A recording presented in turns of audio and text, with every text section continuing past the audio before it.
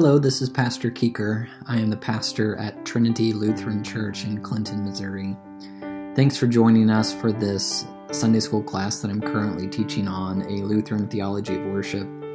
In particular, we're focusing on the Holy Eucharist and the gifts of rest and forgiveness and life and salvation, which the Lord provides to us freely in His Son's body and blood. This is the 10th class of a 12-week class. You're invited to the next one. It's this Sunday at 9 a.m. at our church. Thank you for joining us. God bless you. The Lord be with you always.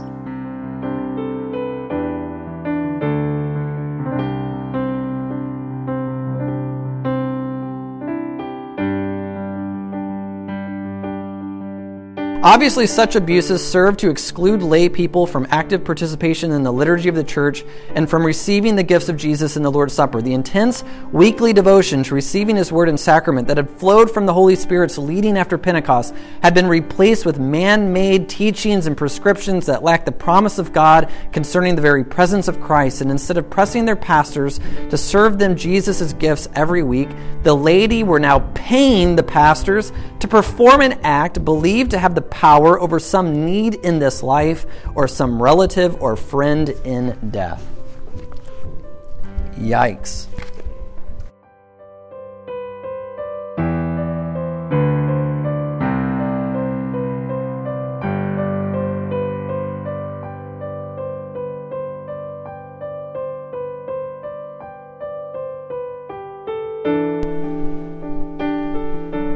Well, Psalm 107 is our psalm this morning in church.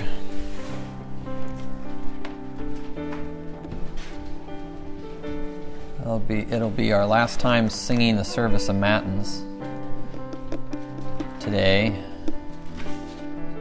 And the psalm is our psalm that will be there in Matins. And Psalm 107, it points us to, the very reason why we gather in church is to care for our soul. It points us to the soul. And what the soul longs for and what the soul needs and how the soul is taken care of. This is why the church exists, is to care for souls. Pastors and it was like the 1600s. The common term for pastor in German was Seelsorger. Is that right? Seelsorger. Salesman. Sorger, I get that sorrow. Soul sorrow. Soul. Care of the soul, right? To care or to heal the soul, or if the soul is sorrowful, you went to a Seelsorger. Right, one who knows how to handle sorrowful souls, Psalm 107 points us to, what every pastor points a sorrowful soul to the Lord. He's the one who satisfies the longing soul. So these are really good verses to reflect on for our soul, just as we care for our bodies every day, by eating, and by sleeping, by working. The soul needs cared for too. And it's not cared for by eating actual food or working. It's cared for by the Lord, He alone. So, Psalm 107, we're just going to look at the first 9 verses, or pray the first 9 verses. It's 43 verses altogether, and they're all wonderful, but sometimes I can get lost in the weeds. So we'll just look at the first 9. The Lord be with you. And also with you. Psalm 107.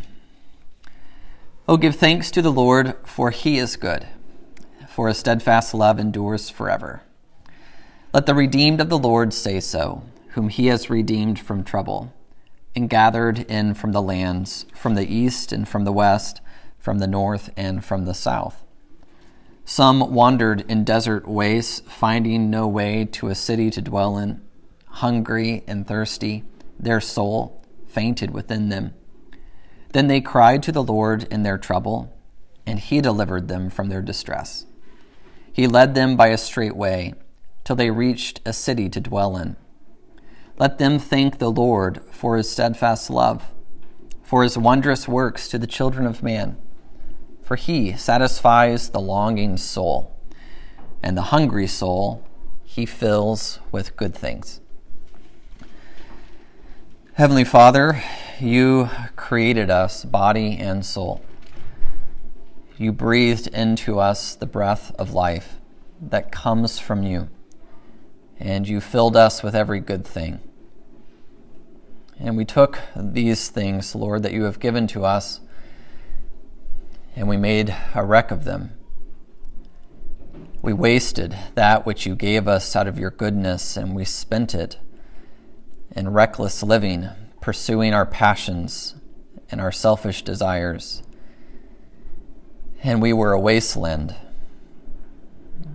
And we lost you. Our souls were parched. And we were stuck in our own dreary land with no water, and no shelter, and no land to dwell in, but only our own selfish ambitions and self-centered ways. And we were dead in those trespasses and sins in which we once walked, and our souls fainted within us. But you, O God, according to your rich mercy and grace, you sent your Son. And in Jesus Christ, you fill the soul with every good thing. The one who breathes out among us his Holy Spirit, who forgives the sins of the parched soul, and who raises the dead one back to life and brings us into the land of the living, a city to dwell in and to be sheltered under your wings, O Lord. We pray for all those who gather in your house today throughout the world, that their souls would be nourished, and that you, O Lord, would satisfy every longing soul that cries out to you, giving to them your Son Jesus, and his wounds and his word, that they may taste and see that you are good, and that your mercy endures forever. We pray all of this in his name. Amen. Welcome, welcome. Okay. We have chapters 2 and 3 today in this book called The Blessings of Weekly Communion by Pastor Weeding.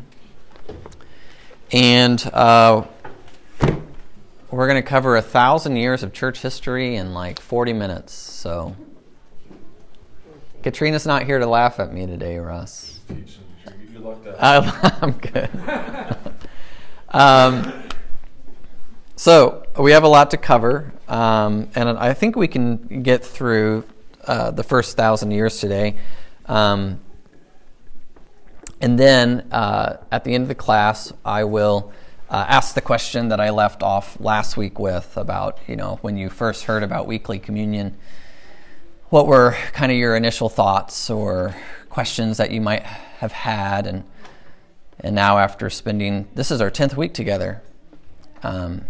After 10 weeks, are those questions still kind of lingering around? You still want to kick it around or ask? We'll have an opportunity for that too. So, the book, History of the Church. We left off in Acts chapter 2, which you want to talk about history. The scriptures are a great place to begin because we do have historical accounts of what the church was doing in Acts chapter 2. That's when the church is created, on the day of Pentecost. The church is born by the Holy Spirit. And what's the first thing we see them doing? Well, they're gathering around the apostles' teaching, the Eucharist, and the prayers. And we go to Acts chapter 20, and we see that they are celebrating this Eucharist every Lord's Day. In Acts 20, verse 7, on the first day of the week, when we were gathered together to break the bread, it's just kind of assumed The first day of the week is when we are gathered to celebrate the Eucharist. So in Acts chapter 2, we're in the first century, and they are communing weekly, every Lord's Day. Now, if you saw in the book, if you kind of skipped around or you found that one section, by 1900, so that would be the 20th century,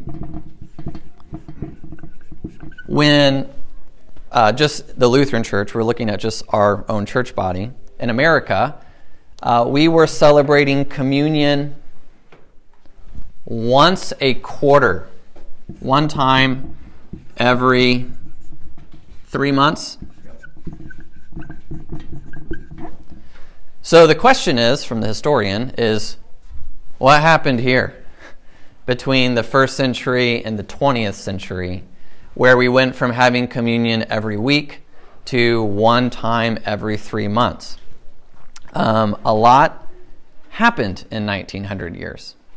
And then what he does a good job of unpacking is, the communion practice, it goes way down, or at least the frequency of it goes way down. And we'll see when that occurrence happened and the reasons why as we look at the history. Because when you're looking at the historical section, right, we talked about those 4 areas of faithfulness that the Christian wants to consider as they're learning. What the Scripture says, what the Scripture means, how is this believed in history, and then the practical matters of it. When you're in the historical world, you're dealing with this word, and you're wanting to see if it's changed, or if the practices have changed, the practical matters. You're looking at, has the church always practiced the same way? Well, we're going to see a difference. So then that leads you to the next question, is the systematic question, is why? What was the teaching? What was the reasoning behind it? Right? Because the word's the same. This is my body, this is my blood. But we're looking for practical differences and systematic differences. What was being taught? Well, he kind of unpacks, and we'll get to this next week when we pick up from 1000 to 2000 AD. But the 1950s, now again, we're just looking at Lutheranism. He says most LCMS churches are then offering communion once a month. One time a month around the 1950s. If you grew up and you were in the Lutheran Church, that might have been the common practice. Not looking at anyone in particular. There's not many of us that were here in the 50s. Then by the 1990s, so another generation, the LCMS is now offering communion twice a month. And in that same decade, the LCMS publicly comes out at convention encouraging its churches to recover weekly communion. All right, this is the resolution that they passed to encourage its congregations to go back to offering communion every week. So that by 2005, now we see 1/3 of LCMS churches are offering it weekly by 2005. And now, by 2020, over 1/2 of LCMS churches are offering the sacrament weekly. So now we see the trend going the other way. We're moving back towards offering communion more frequently. Our question today is what happened from the first century to 1000 AD. Okay, the Didache. First historical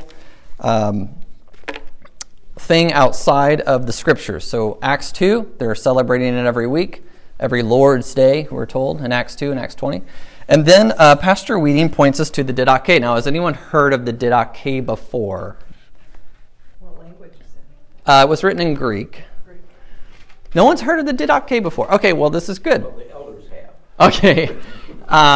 This is, it's essentially a catechism that church tradition says the apostles wrote this. This is 40 to 60 AD, the Didache. It's the teaching of the 12 apostles. So it's the first catechism of the church. And the apostles themselves wrote it, and we know that the church was using it by 70 AD, the same time that the scriptures themselves are being circulated among the churches.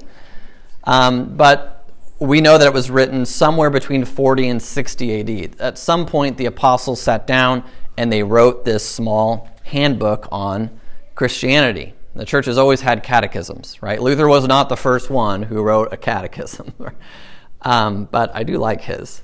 The Didache was the very first one. And we see how the church is practicing in that first century, and also what she's stating about the Eucharist. Because in the Didache, well, I'll say this. This is how the Didache starts. It's a beautiful line. There are two ways, one of life and one of death. And there's a big difference between the two. Okay. And there's this line in the Didache that says this.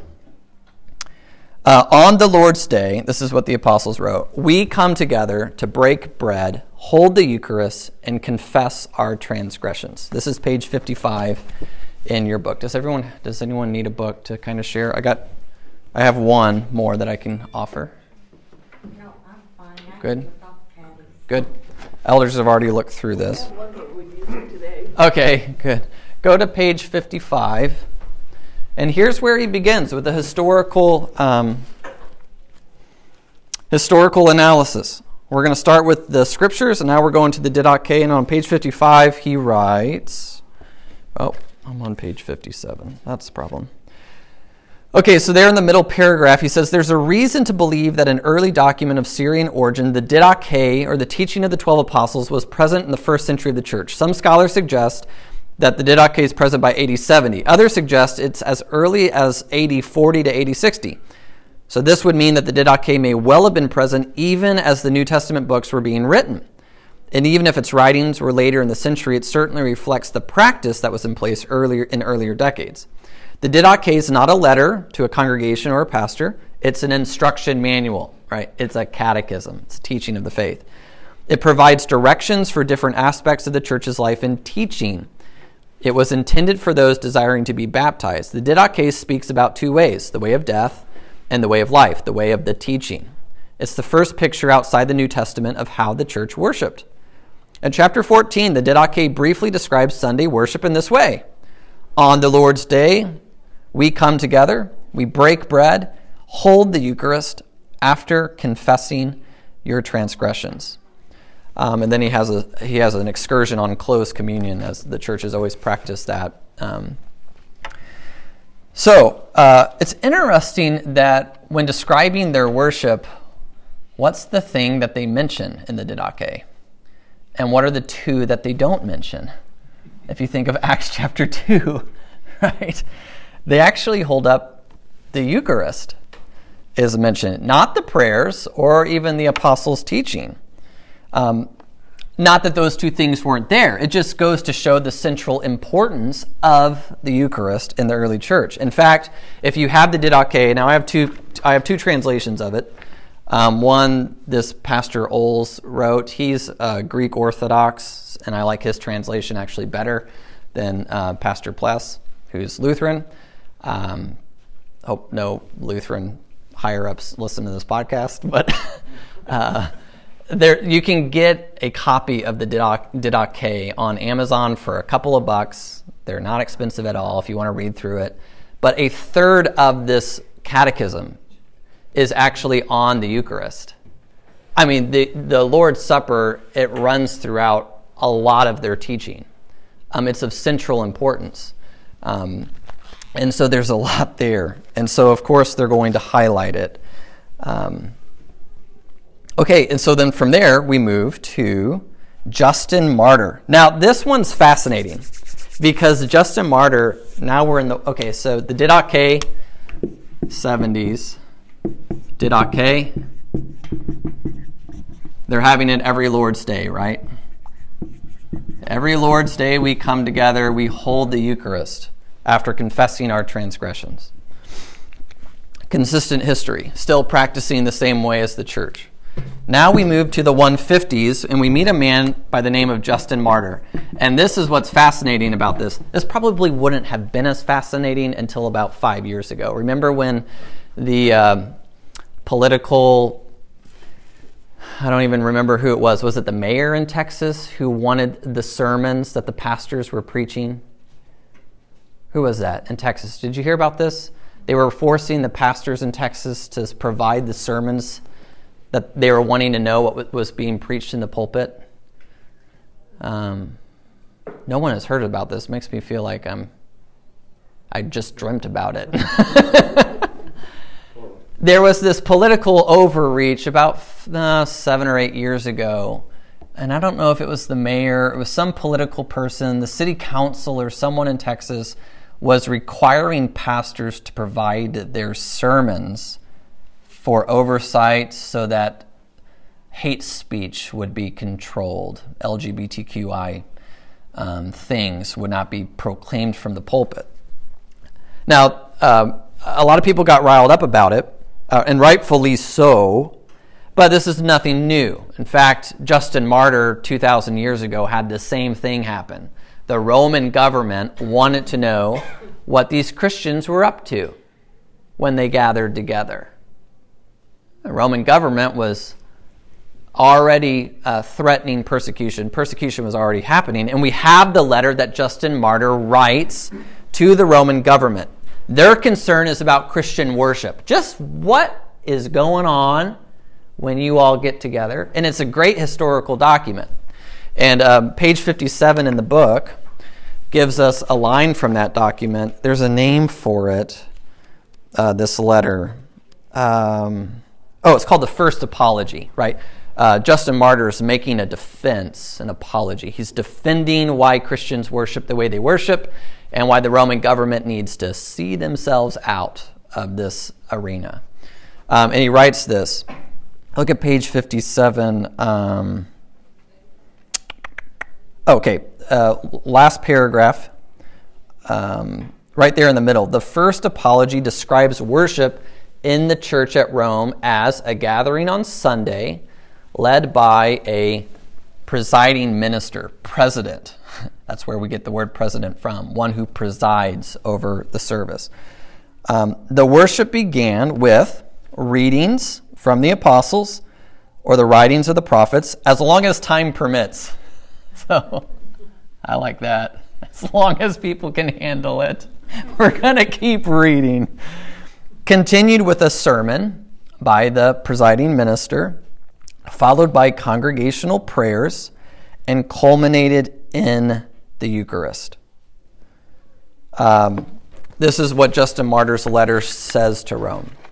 There's readings of the scriptures, a sermon, prayers, and it culminates in the Eucharist. Same three things in Acts chapter 2 that the church is gathering around. That this is what's happening on Sunday. He wants the government to know. Now, the question of the historian is, do we see a change occurring yet? Right? Or is it the same thing that is being passed down is still continuing from generation to generation? So Justin Martyr, his first apology, they're still having communion every Lord's Day, every Sunday.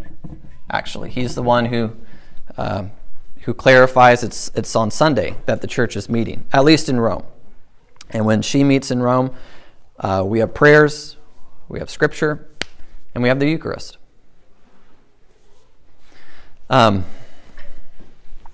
Okay. Now we go to Hippolytus. Hippolytus is one of my favorites. 250s. Now we're moving to the 3rd century. Now, Hippolytus is fascinating because at that time the Roman emperor is I forgot this name. Septimus Severus or something like that. It's in the book. This is page 60. Page 59. Who's the emperor? 60. Is it Septimus? I remembered.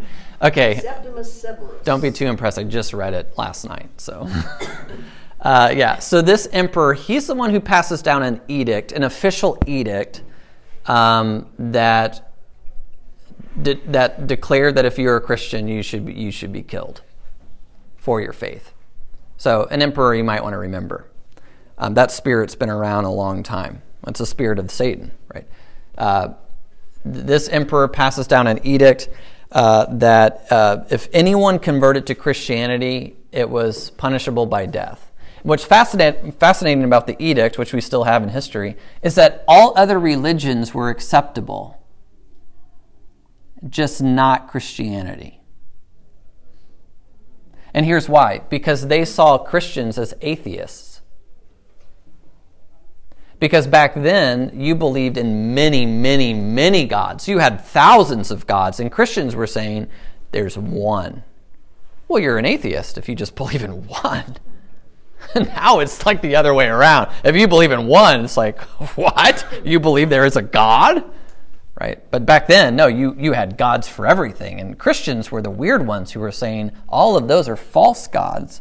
There's only one true God. And so that was punishable by death. The Emperor Septimus Severus, he filled the streets with the blood of Christians. You could believe 1,000 different things, but not Christ. And it's against this backdrop that a pastor named Hippolytus writes down, again, for us, a historical document of what the church service looked like. And he records, and this is why I like Hippolytus, he records the actual liturgy, the dialogue that's going back and forth for us in the service on a Sunday morning in church. And what does he write? Did you read this? The Lord be with you. And the people say, and also with you. And then the presiding minister says, lift up your hearts. And the people say, we lift them to the Lord. And then the presiding minister says, let us give thanks to the Lord our God. And then the people will say, it is right to give him thanks and praise. It is right and proper. It is right and proper, right? Hey, that sounds familiar. It's Hippolytus who writes down the very first liturgy of the church in 250 AD. And lo and behold, we're still doing that. Hippolytus is a good one to remember. I think he ended up being martyred for his faith. This is, what page was that in the book? Page 60. So, to me, the interesting Timothy. sentence is that he wrote to preserve the correct rights against, quote, mindless innovators, quote. Yeah, right. He wanted to write down what the church was doing because there's mindless innovators. That's probably what got him, calling him that. Yes. Yeah, which at that point, the mindless innovators were political, governmental overreaches into saying, no, this is how you're going to worship. This was a weird time in Rome. You had gladiator games going on. Christians were being slaughtered, their blood being poured out to spectators of 80,000 people who would raise, and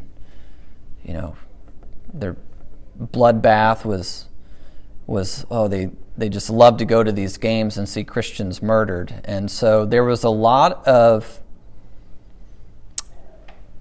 willingness on the part of believers to flex how they were worshiping so that they wouldn't get thrown into the gladiator games. Right? Let's try to do some things maybe that would not get us so eaten by lions, sort of thing. And Hippolytus says, no, we're not flexing. We're not bending to the government. We're not bringing in this governmental, everything's a god sort of stuff. This is how the church is worshipped, and I'm writing it down to preserve it, and the one true God. And that's where the word Eucharist comes from. Let us give thanks. Eucharisto is the Greek word for to give thanks. And it's the word Jesus says when he institutes the supper. When he had given thanks, Eucharist, Eucharisto. So it's in the liturgy of the church too. Let us give thanks, Eucharisto. So Hippolytus, it's just a fun name to say. Just say it with me. Hippolytus. Hippolytus. Hippolytus.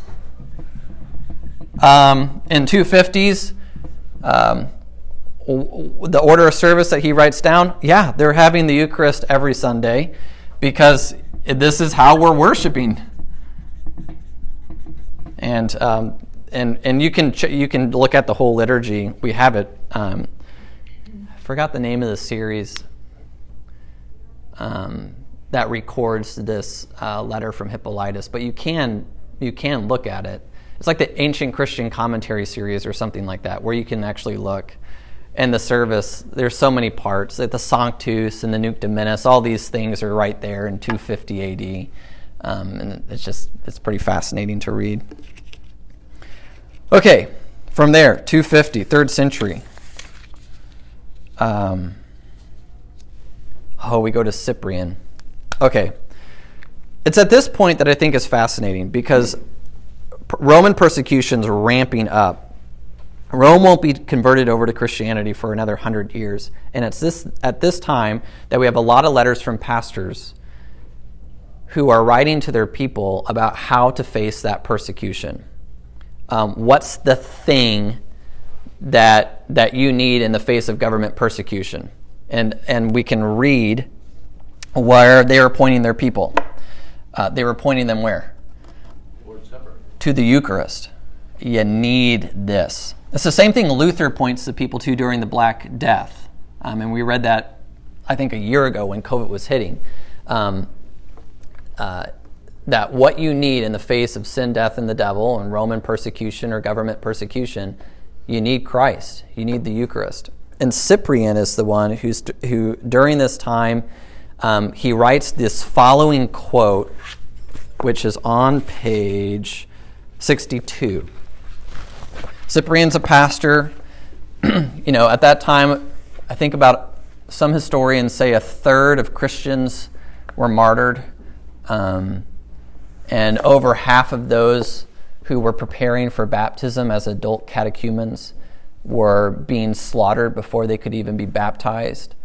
And it was a common refrain in the early church that you were baptized by blood, meaning you died in your own blood. Your blood was shed before you could be baptized. And so this goes back to Jesus on the cross when he's pierced. What comes out of his side? Water and blood. And for a lot of the Christians in those days, they weren't baptized with water. They were martyred. And so Cyprian's writing to his people, and he writes this quote that we have in a letter that he writes in, this is still 3rd century. He says, this is page 62, "We must equip those whom we wish to be safe against the adversary here, Satan, also government persecution, with the armor of the Lord's food. For how shall we teach or incite them to shed their blood in the confession of his name if we deny them Christ's blood when they're about to fight? Or how can we make them fit for the cup of martyrdom if we do not first admit them to drink in the church the cup of the Lord by the rite of communion?" I love that quote. If you're gonna shed your blood for Christ, let's at least give them Christ's blood before they do it. That's what they need. And so Cyprian was willing to stick his neck out there for the sake of his people. It's why when the pandemic hit and we were all shut down for a couple of months, what never stopped happening here? We kept providing the Lord's Supper every Sunday for you to come and have it. No government issue or edict can stop the church from doing that. If that ever happens, in some states it did happen, right? But not in Missouri. Any pastor, at least any Lutheran pastor, willingly face prison or jail or whatever it takes in order to continue to provide you with the Lord's blood. I mean, the people need it, especially in times like this. We have to have it. Yeah, Rachel? Luther follows the same vein. 1,200 years later, during the Great Plague, Luther's great line, trust Christ and take a big gulp. People were worried about communion or the Eucharist, and he just, he wouldn't have any of it. He's just like, trust Christ, take a big gulp. You need it. If you're going to die next week from the plague or tomorrow from the plague, at least die with Christ in you. If you want to face death, that's what you need. And so he continued to provide it.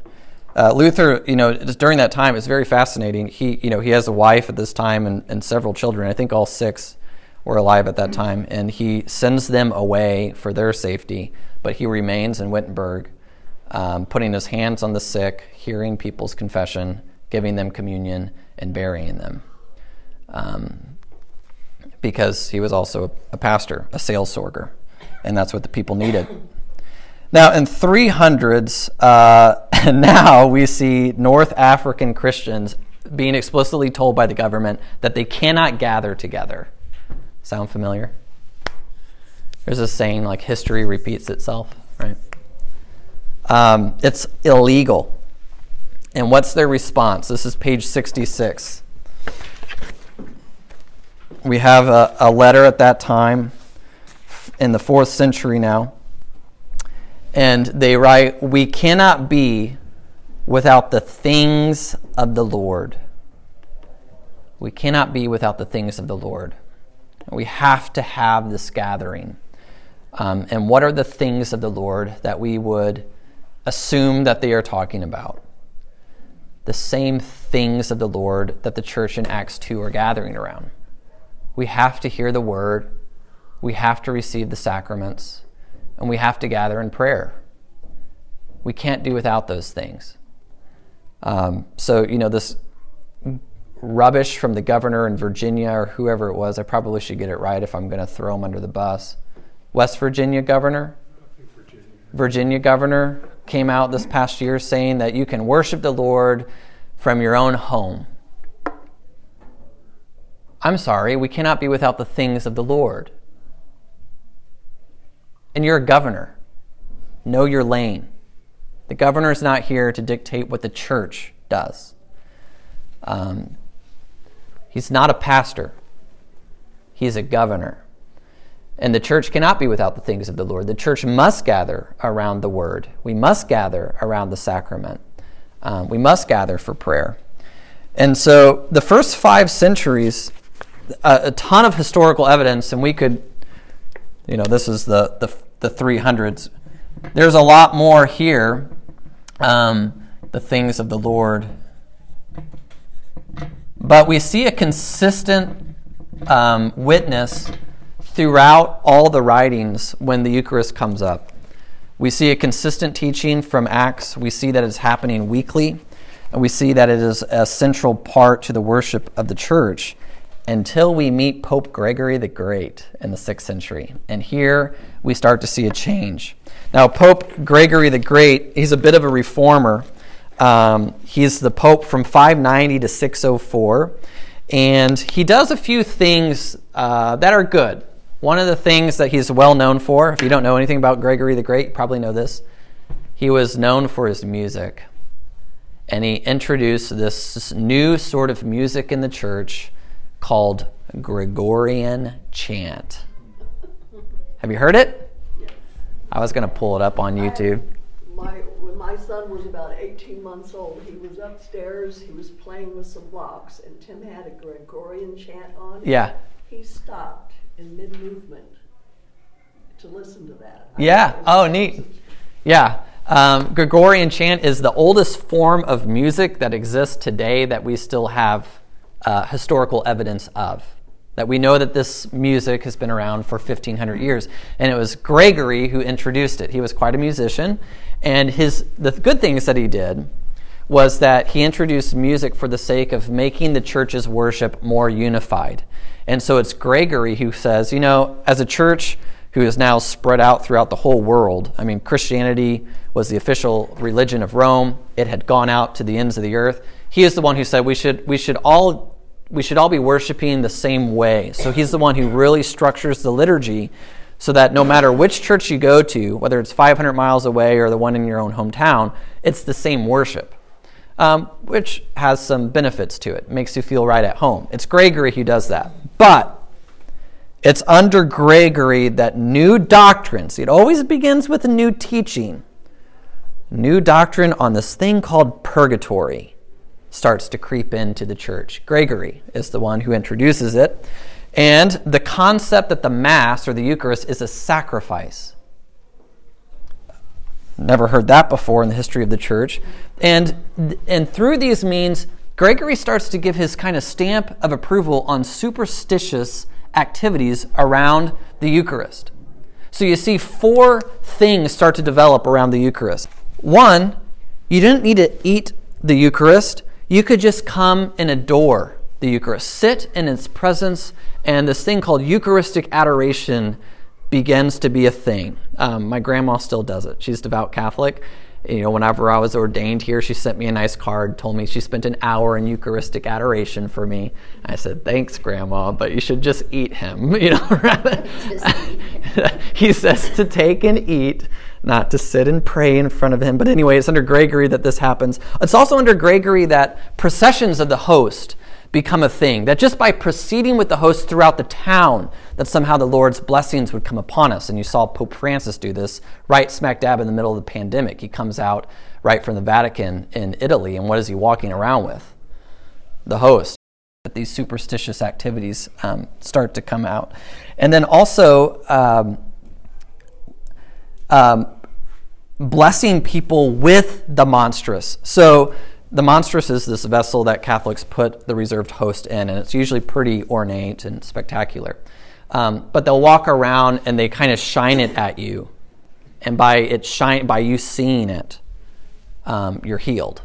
And I witnessed this firsthand. I went to a Catholic youth conference in it's called Steubenville, whenever I was in high school, and it was fascinating because after. There was one night we're all jam-packed in the conference center at Missouri State University. There's about 5,000 of us teens. I was already an odd duck because I'm a Lutheran sitting here in the midst of all these Catholics.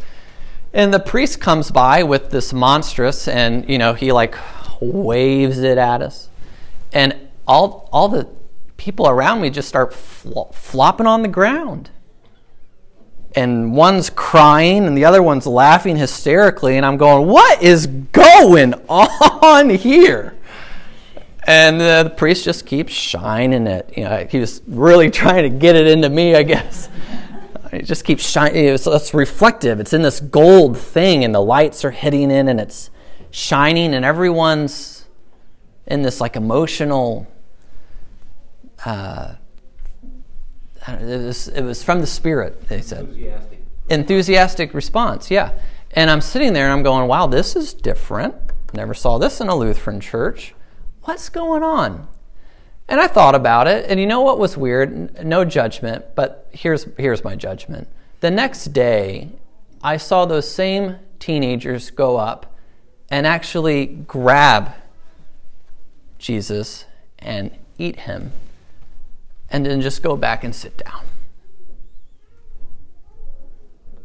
And I'm like, well, that's weird. The thing which made you flop around last night, you actually just touched it and ate it, and it's like not a big deal? Where'd that come from? Superstitious belief by Gregory the Great.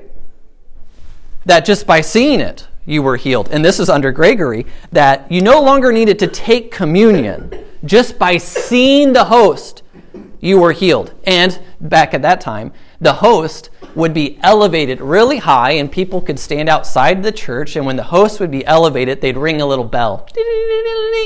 Because the Mass was in Latin. You had no idea when this was happening. This is my body in Latin. When you heard that, that was your chance to get up and look. And once you saw it, you were good. You didn't have to come take it. You didn't have to come eat it. You just had to see it. And by doing this, we could atone for the sins of those in purgatory. And you could pay for it, for a priest to do this.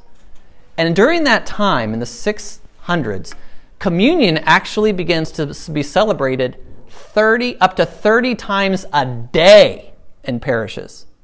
Now, you didn't have to be there.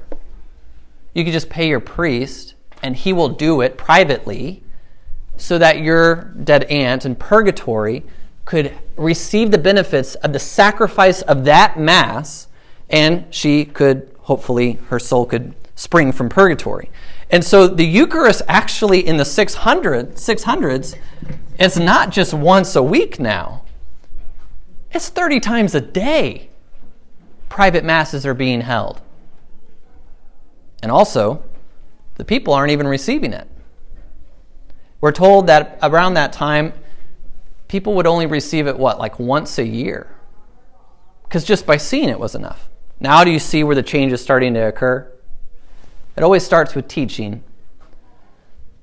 When wrong teaching creeps in, it will eventually change your practice. It's the first change in the historical practice of the church, and it's moving away from the word. That was the other thing. It moved away from the preached word. It was just about celebrating the Eucharist, emphasizing the supper. That was the first wrong move of the church. The word gets de-emphasized, and the sacrament becomes the thing that is emphasized. And preaching becomes very infrequent. Look at page 81, and then we'll end here today. Page 81. During this time under Gregory the Great, you could have a private Mass for the following requests: for getting rain, for preventing bad weather, for protection against lightning, for safety when entering upon a journey. Later on, Masses were said to secure God's favor, to help in other situations, to find a husband, secure happiness in your marriage, make a business venture prosper, give success to hunters. Such Masses resulted from the interpretation that the Lord's Supper was a work that man performed to propitiate God or secure special favors from Him. Looking for a husband? Well, how many Masses have you paid for? That's the key word, paid. Yeah, exactly. It was a moneymaker. So we see this change, that the Mass is now turned into the work of man. It's no longer a God's thing that God does for us. It is something that we can do to secure His favor. And when does it stop? When does it stop? Well, the lightning storm's still happening, so I think I need to still keep paying for it. All these things listed, you see how it's so far away from what Jesus said. Jesus told us what the supper is for in His own words of institution. There's one thing that this gift is for. He says, for the forgiveness of your sins. He didn't say anything about making my business prosper, getting the trophy buck on my wall. Where did all this stuff come from? Superstitious belief. And so now that we see the first major change in the church. Page 84, Pastor Whiting summarizes it quite well, the first 600 years. Obviously, such abuses serve to exclude lay people from active participation in the liturgy of the church and from receiving the gifts of Jesus in the Lord's Supper. The intense weekly devotion to receiving His word and sacrament that had flowed from the Holy Spirit's leading after Pentecost had been replaced with man-made teachings and prescriptions that lacked the promise of God concerning the very presence of Christ. And instead of pressing their pastors to serve them Jesus' gifts every week, the laity were now paying the pastors to perform an act believed to have the power over some need in this life or some relative or friend in death. Yikes. The man-made prescriptions, then, that makes you think the Pharisees is where they were in Jesus' time. Yeah, man-made teaching. Yeah. Okay. Next week, next 1,000 years of the church. We got to 600s. I want to pick up through the Reformation. We're going to look at the Reformation. What is happening when Luther comes on to the scenes, and then the reforms that he desires. So that would be chapter 4. And then we're also going to look at the modern Lutheran church in America. We have to understand our own history and where we've been. So we're going to look at chapter 6 as well. 4 and 6 next week. And I will have time for questions next week about. Sorry, I knew I was forgetting something. I could have went for 2 hours today, Barb. I can move the clock back. Let's do it. Let's end with the Lord's Prayer. Our Father, who art in heaven, hallowed be thy name. Thy kingdom come.